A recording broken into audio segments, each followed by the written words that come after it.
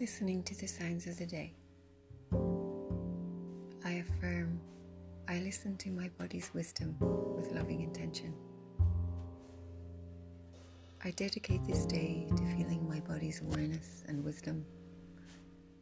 I listen to and observe all its micro movements and sounds, all its tweaks and twitches, all its twists and turns. I feel my skin as a coat covering every inch of my inner world. I feel my insides, the quality of my organs, their fullness, their vitality.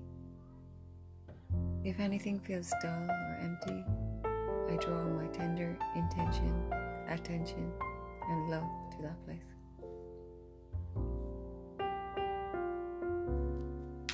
I hold myself in dearest, kindest reflection. I am gentle with my image and I speak kindly to my body and face. I give it all my love today. I ask my body what it needs. I walk with keen attention to every little movement and balance, likening this journey to an Aboriginal walkabout. It is an initiation of self-discovery.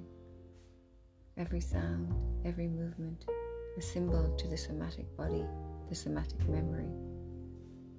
I ground into my body. I nourish it, cherish it, feel it. I know what I feel. Mentally, emotionally, and spiritually. I honor my sensitive being. I honor my body of ki. I honor my body of love. I honor my body of life.